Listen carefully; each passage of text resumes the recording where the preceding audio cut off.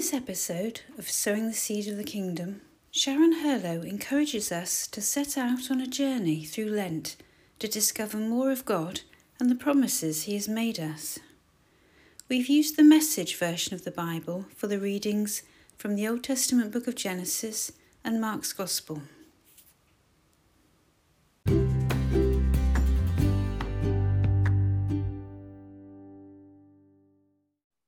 Now, there is no promise that says that the journey will be easy.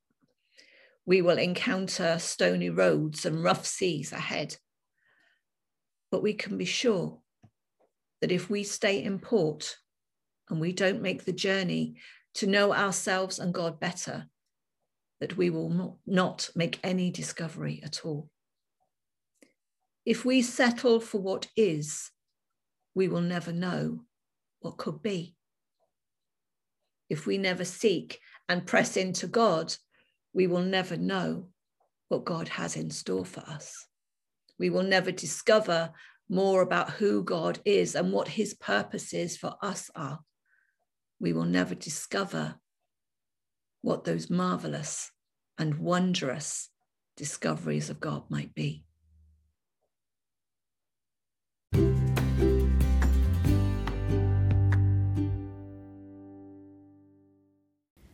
The book of Genesis, chapter 9, and verses 12 to 17. God continued, "This is the sign of the covenant I am making between me and you and every living thing around you, and everyone living after you. I'm putting my rainbow in the clouds, a sign of the covenant between me and the earth. From now on, when I form a cloud over the earth and the rainbow appears in the cloud, I'll remember my covenant between me and you and every living thing. That never again will floodwaters destroy all life. When the rainbow appears in the cloud, I'll see it and remember the eternal covenant between God and everything living, every last living creature on earth." And God said, "This is the sign of the covenant that I've set up between me and everything living on the earth."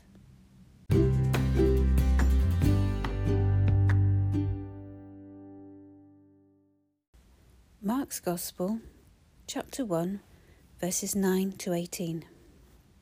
At this time, Jesus came from Nazareth in Galilee and was baptized by John in the Jordan. The moment he came out of the water, he saw the sky split open and God's Spirit, looking like a dove, come down on him. Along with the Spirit, a voice, "You are my Son, chosen and marked by my love, pride of my life." At once, this same Spirit pushed Jesus out into the wild. For 40 wilderness days and nights, he was tested by Satan. Wild animals were his companions, and angels took care of him. After John was arrested, Jesus went to Galilee, preaching the message of God. "Time's up. God's kingdom is here. Change your life and believe the message."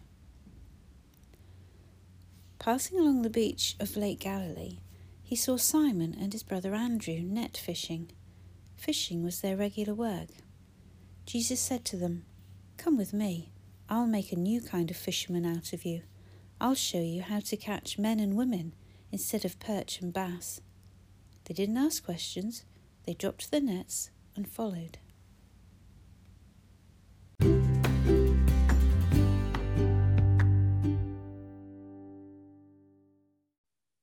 Now, something had gone terribly wrong.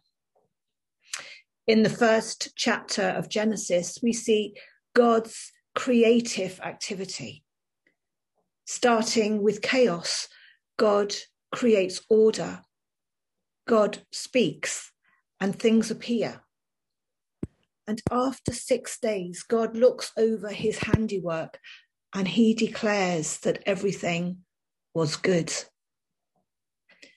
But by the 6th chapter of Genesis, just 5 pages into the Bible, the writer notes that the Lord saw that the wickedness of humankind was great, that their hearts were evil. We read that God was sorry that he had ever made them and put them on the earth. It broke his heart. And out of grief, the Lord moves in his creation. He did not reach out in angry judgment, but moved out of love to restore what he had made. God washed the earth clean, and both God and the earth began again. God took what he had, flawed human beings, and gave them a new start. So we read about God sending a great flood and Noah embarking on a journey into the unknown. This is the first time in the Bible that we witness the lengths that God will go to save his creation. Noah had no knowledge of the sea. He had no science, no maps, no experience.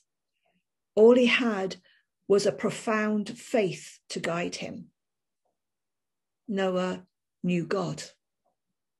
Noah loved God. And Noah trusted and obeyed God.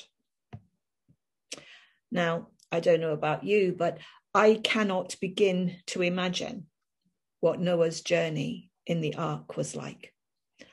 I can't believe that he didn't have doubts, anxieties, panics even. Noah and the members of his family must have lived a nightmare. The sense of the awesomeness of that experience would not have left them quickly, when all around them there was evidence of the fearful destruction. But we are told that he remained faithful to the task God had given him. And to those who love and remain faithful, God makes amazing promises. Through his journeying, Noah discovered a God of love, a God who wanted a deep and lasting relationship, a covenant relationship.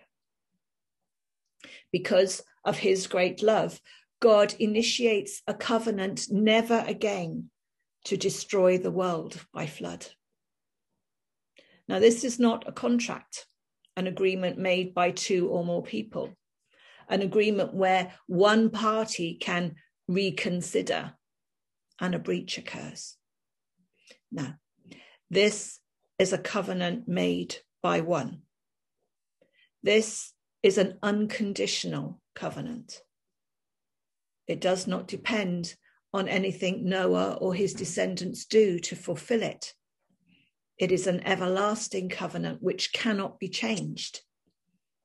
It is a covenant of love and grace, which says that even though God's heart was breaking because of sin, he looked down and acted out of love. God wants relationship with his creation. God wants to share and to spare life with all he has made. Despite the events and experiences of Noah, though, humankind did not change, did not learn, did not turn from wickedness, and did not embrace the loving God. We continually failed, and still do, to get the message. But God just cannot let us go. His love is too great. And so, what was God's solution? Jesus came.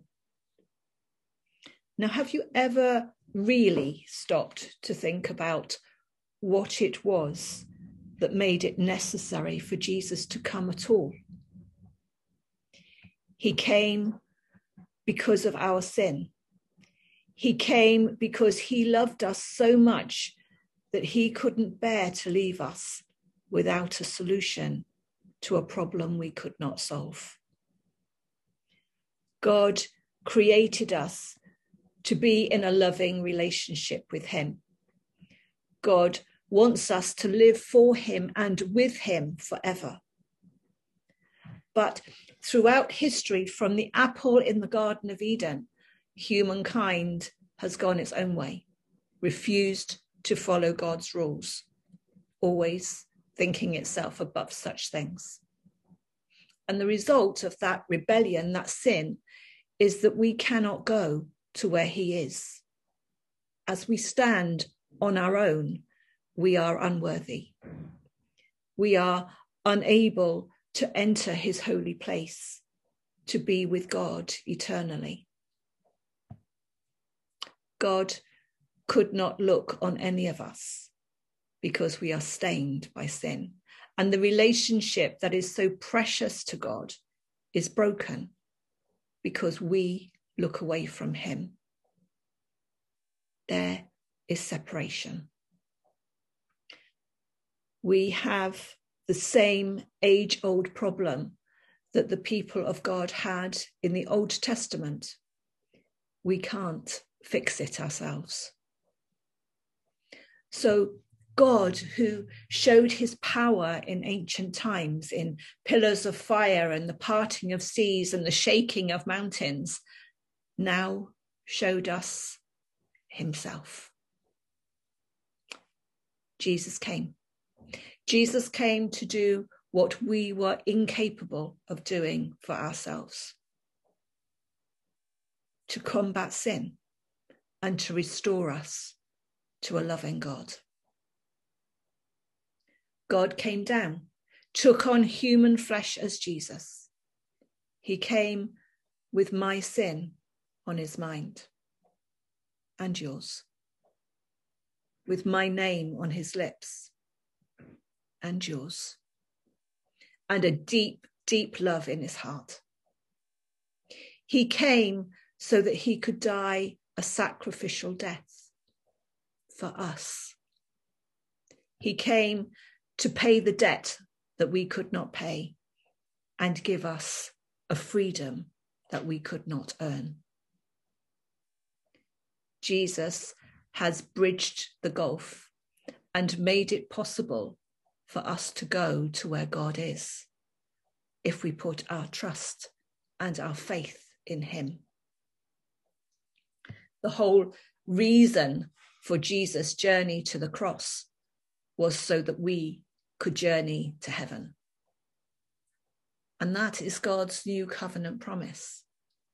Jesus is God's new covenant promise to us, that whoever believes in him will never die. Jesus journeyed from heaven to earth, carrying the purposes of God. And he then travelled the lonely and agonizing road to the cross, carrying the sins of the world. Stephen Cottroy, in one of his books, says this: Jesus sees your life and deems it worth carrying. Jesus offers to carry it because he sees it as something precious, something that needs restoring, something which he knows is beautiful, something which can be given new life. So he carries you.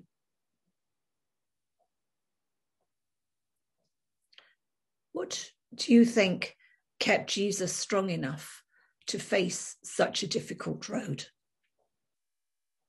Let's think back to our gospel reading where we see Jesus starting out in his ministry. After his baptism, he is taken into the desert, the wilderness. And this is a turning point in Jesus's ministry where he had to find out what he was for, what his purpose in life was. We see all the difficulties. Jesus goes to a desolate place. There is loneliness, isolation. We are told about wild beasts, which represent the threats, the evil and hostile forces that are at work in a broken world. And there he meets the greatest adversary of all. He meets Satan.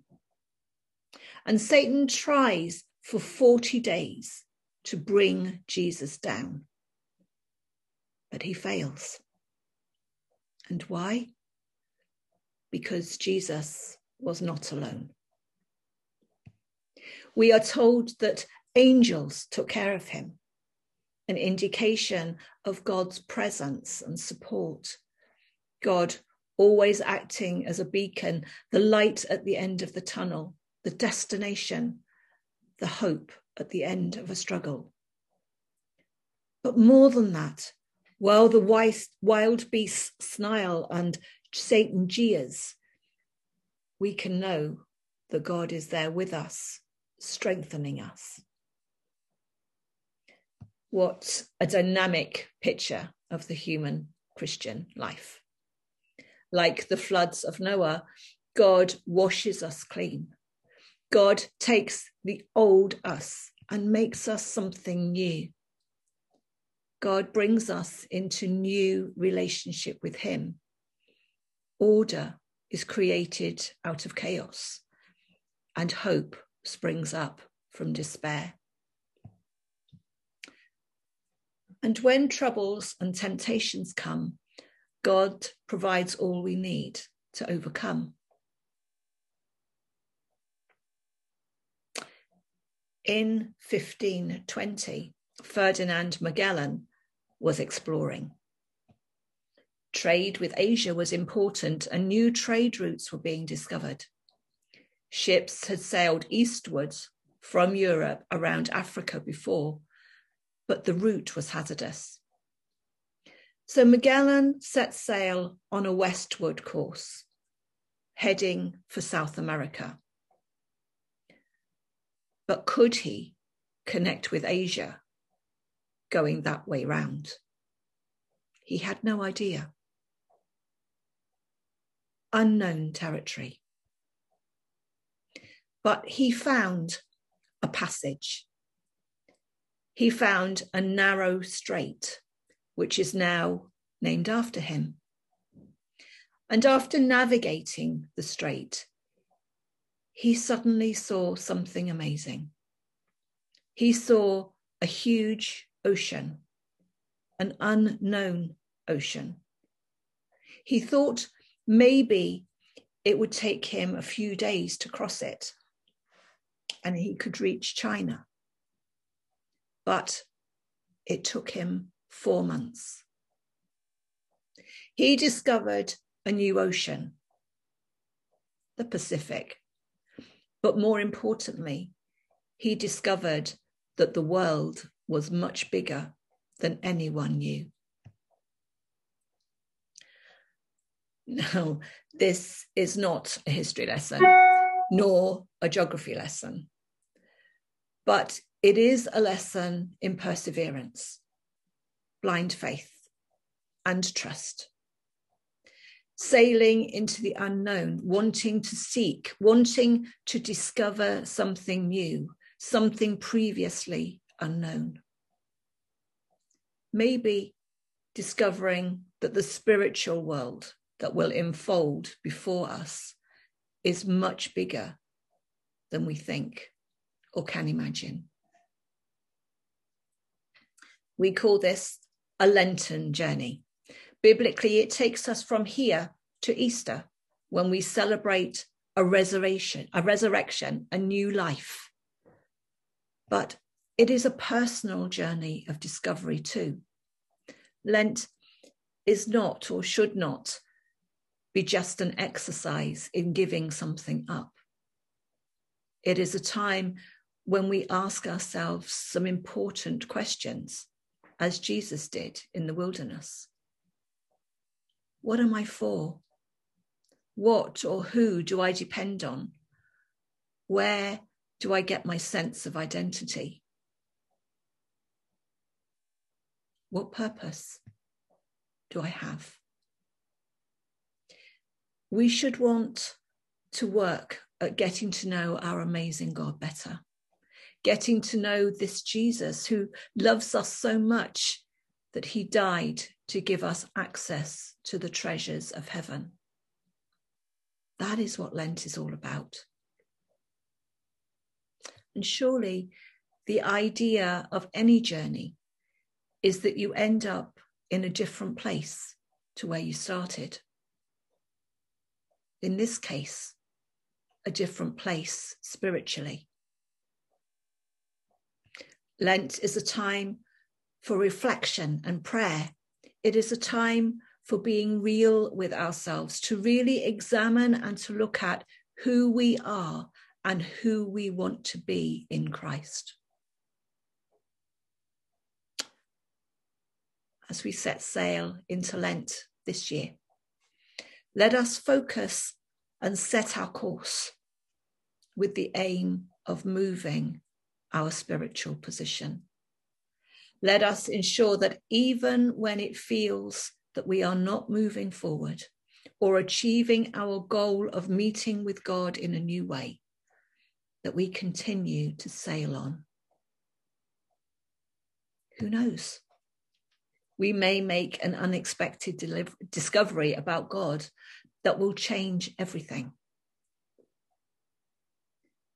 God wants to reveal himself to us. And we find a promise in Jeremiah 33, verse 3, which says this: "Call to me, and I will answer you, and I will tell you and even show you great and mighty things, things which have been confined and hidden, which you do not know, and you do not understand, and you cannot distinguish." Or the Message version of that same verse says, "Call to me, and I will answer you. I'll tell you marvelous and wondrous things that you could never figure out on your own." Now, there is no promise that says that the journey will be easy. We will encounter stony roads and rough seas ahead. But we can be sure that if we stay in port and we don't make the journey to know ourselves and God better, that we will not make any discovery at all. If we settle for what is, we will never know what could be. If we never seek and press into God, we will never know what God has in store for us. We will never discover more about who God is and what his purposes for us are. We will never discover what those marvelous and wondrous discoveries of God might be.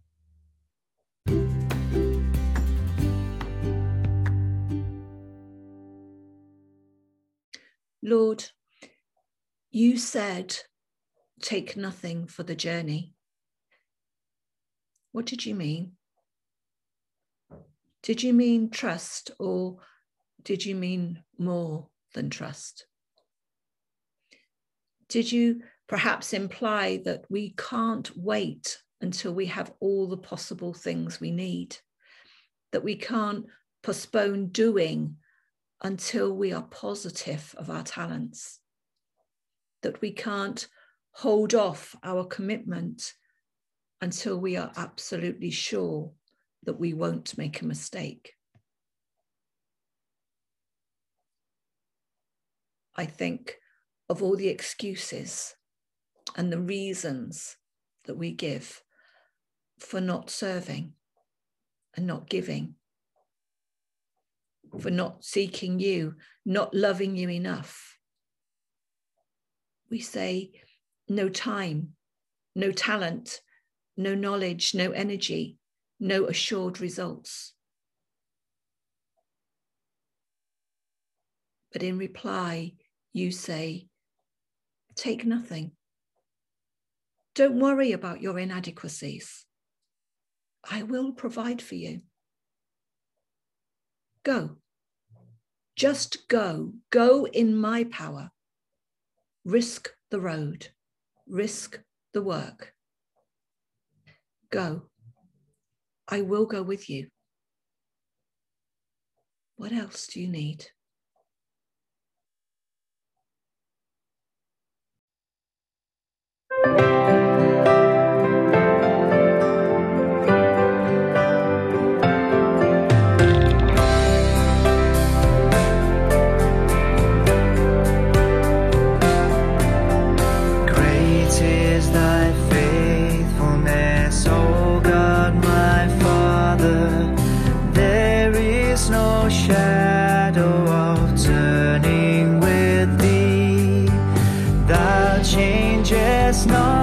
Thy compassions, they fail not.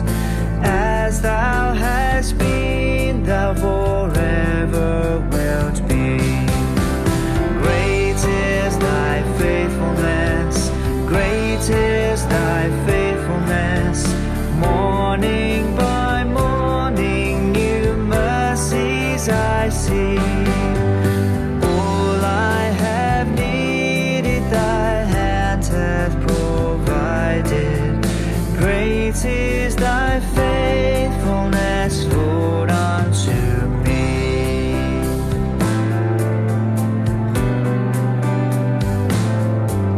Summer and winter and springtime and harvest, sun, moon, and stars in their courses above, join with all nature in manifold witness to thy great faithfulness, mercy, and love.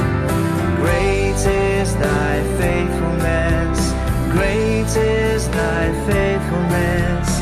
Morning by morning, new mercies I see. All I have needed, thy hand hath provided. Great is thy faithfulness, Lord, unto me.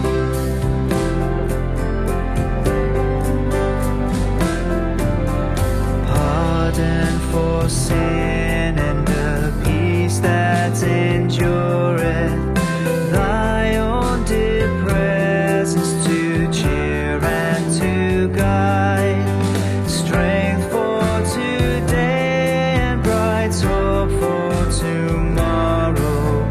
Blessings all mine with 10,000 beside. Great is thy faithfulness, great is thy faithfulness. Morning by morning, new mercies I see. All I have needed, thy hand hath provided. Great is thy faithfulness, Lord, unto me. Great is thy faithfulness, great is thy faithfulness. Morning by morning, new mercies I see. All I have needed, thy hand hath provided. Great is thy faithfulness, Lord, unto me.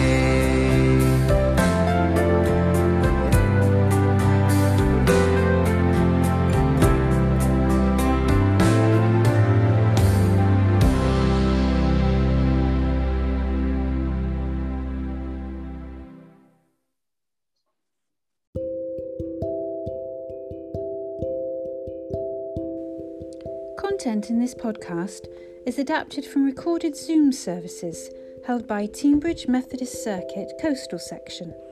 Full videos can be viewed on their YouTube channel. Music is taken from worship audio tracks, all rights reserved.